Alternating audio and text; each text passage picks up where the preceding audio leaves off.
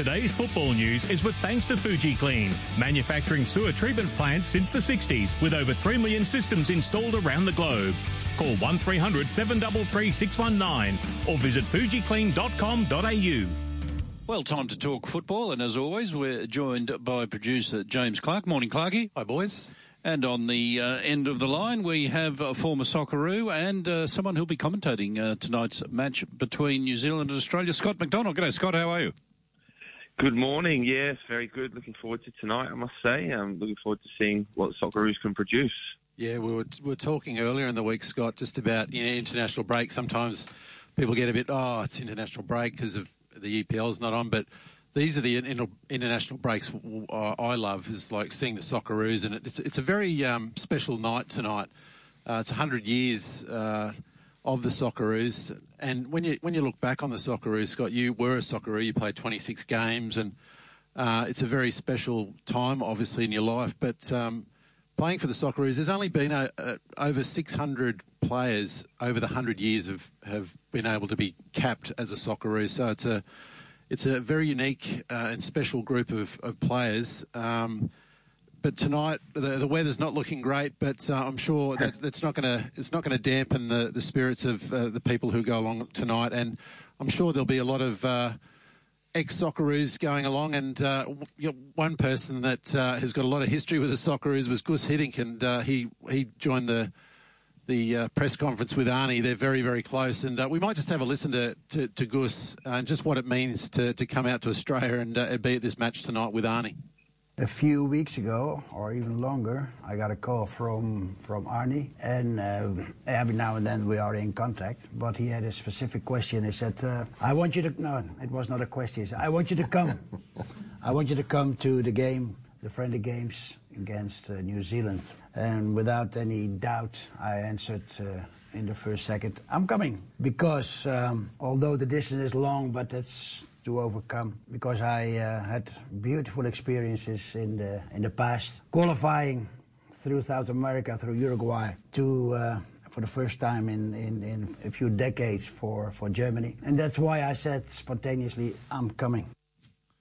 Yeah, it's fantastic, isn't it, seeing Gus Hiddink back, Scott?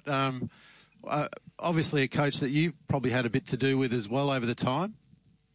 Unfortunately, I just missed the boat with that one in terms of that golden generation, 2006. I did have a cap in 2005, but I was just coming through. I was a little bit younger, and obviously the front line was jam-packed with quality. There was, Viduka and Aloisi and Tim Cahill coming to the fore just at that moment. So I had to bide my time and wait, and probably I was one of the luckiest players to play in that era, but one of the unluckiest as well, Clarkie, because of the caliber and quality that we had at our disposal. But it was wonderful, and look, it's wonderful to see Gus here and hear him there, and you could still hear within his voice how special this place is for him. And you know what? When people look back, in time to come, and I think that's where we get carried away a little bit, but he started a legacy here. In terms of the success of the Socceroos and getting to World Cup campaigns, because before, Gus's time, it was a long, long time, 40 years or whatever it was before we reached a World Cup, prior. So the legacy he's left behind and what it's brought since then is nothing but success. And I think sometimes we're quick to forget that in terms of, getting to a World Cup isn't easy, and we should celebrate it, enjoy it, and then embrace it. And it's going to be wonderful in November that we've got Socceroos there again. I think sometimes sporting fans in Australia forget how difficult it is to get to the World Cup, and that's because of Gus and that success back then, Scott. And now it seems as though some of us just take it for granted. Oh, yeah, we'll be in the last 32 at the World Cup. We always go to the World Cup now. Yeah, exactly. And I think obviously being the first World Cup we've been to in such a long time, and the success that we had in those moments and what he brought with that group and the special moments, because he's a special coach, the experiences that he's had.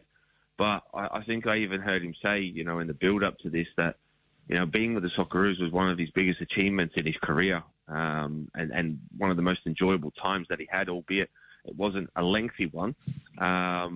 But he was special for Australian football, and where the journey started realistically for the remainder of where we're at right now. Obviously, things have changed a little bit. We still have to progress again and produce players that are playing at that higher end of quality of football. So hopefully we're starting to get that a little bit more, that there's more players now venturing across to Europe again instead of, the Asian money seems to have dried up a little bit. So I think that's going to help our cause, going into the future, hopefully. I must admit, my abiding memory of Hiddink in that 2006 World Cup was how quickly he got the Australian mentality. I remember in that group, Brazil was also in it, and we beat Japan, and then the next game was against Brazil, and the question to him was, are you going to rest players? Because the third game is obviously going to be the important one to try and qualify. And he said, no, I've been around these blokes for a short period of time. I get the Australian mentality. They reckon they can beat them, so I'm picking my best team. He was obviously very astute, and he got things quickly. Yeah, absolutely. His man management skills, second to none. One of the best out there, in terms of what he did. And I think, do you listen to any of the Chelsea players when he first come in there as well, when there was a little bit of turmoil? He knows how to get a team going very quickly. When things aren't all that well, he can come in and change things in an instant. And he did that for the Socceroos, leading into the two games against Uruguay as well to qualify for the World Cup. And he just used to do that time and again. I know he's retired now, but if you look at his career and as a coach, it's wonderful, So it was just a shame we couldn't have him a little bit longer. But obviously the caliber of the man, there was other people calling upon him, and he was sharing the role. Let's remember as well with PSV when he took over the national team also. But look, it's just great to have him here, and obviously this is a new era for Australia. And looking at the squad right now, it's exciting, and there's quite a few new ones for tonight, and I'm hoping that a lot of these players get a run out. If it's not tonight, then obviously in the return one over in New Zealand as well next week. Yeah, and it was that connection with Graham Arnold as his assistant too, wasn't it, Scott? That you see, like the bond is there now for forever, and I think that was important having Arnie there as his assistant, because I think he just connected and showed Gus just how the Australian players play, because they do play very differently to other teams, don't they? Very, very physical, like the likes of, he spoke about it yesterday, like the Vinnie Grellas and the Brescianos and the Vidukas and, that golden generation of players that they were just enormously tough too out in the field and very hard. And I think that surprised Gus early on when he was watching them in training. It's just how hard they trained and how hard they went at each other in training. Yeah, look, it's interesting, Clarkie, that you talk about that, and he mentions that, and unfortunately he had a huge influence in terms of where Australian football went from there, and the Dutch influence that took over has taken that away, and that's a reality of a little bit of our Australian football in the last 20 years, that we've lost that Australian way a little bit. Only recently, again, under Arnold's stewardship, and in terms of when the going got tough, we've started to try and get that mentality back again. Underdogs, back against the wall. We're Australian, we dig deep, we fight hard, and we need that because that's a part of who we are as a nation and a country.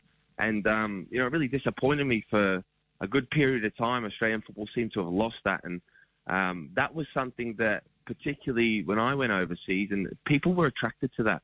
When they were scouting and looking at our players, that was a big part of why they took them, because they knew they had that inside them, and they had a level of quality, of course, but it was the other things that they had that they could bring, overseas to these teams. And, I really, really hope that we're on the pathway of bringing that back into our game, because that's something special and unique to us as Australians. Who wins tonight, Scott, and why? And is the weather going to play a big part on it? Australia are $1.12 favourites. New Zealand, I'll just go through the market, actually. We've got it up. The Australia are favourites in that one. Let me just get the market up for you. New Zealand, $3.50 outsiders. The draw, $3.60. Australia, $1.87. Look, these games are always tight because, obviously Kiwis come here. The All Whites, they don't like us. So it's not a friendly. It certainly won't be a friendly tonight, and that's why I'm really looking forward to this game. But look, you'd have to say, on paper, Australia 100% favourites, and should win the game, being at particularly at Suncorp.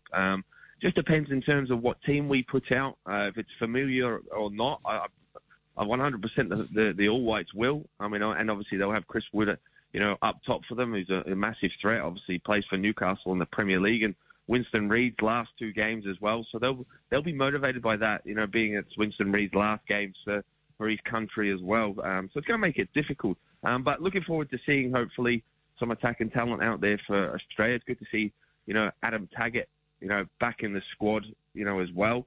And I think we'll see a lot of those newer players getting their opportunities, the likes of Ryan Strain, Keanu Backus, Jason Cummings, and the likes of, hopefully, Cammy Devlin's another one, getting some minutes at some point or another. But you'd have to say at this point, Graham Arnold would have to have probably 90% of his squad already chosen. I don't believe for a minute that, managers this close to a World Cup campaign haven't more or less dotted down exactly more or less the key components of their squad and who's going to be there. It's up to the rest now to try and get on that plane, if it's 3 or 4 others out of the 23-man squad. Good on you, Scott. We know you're calling all the action tonight. Looking forward to hearing you and seeing you on the big screen. We'll catch up next week. Hopefully we're talking about the Socceroos 2 up in the series. Fingers crossed, guys. Look forward to it. Good on you, Scott. There he is, Scott McDonald.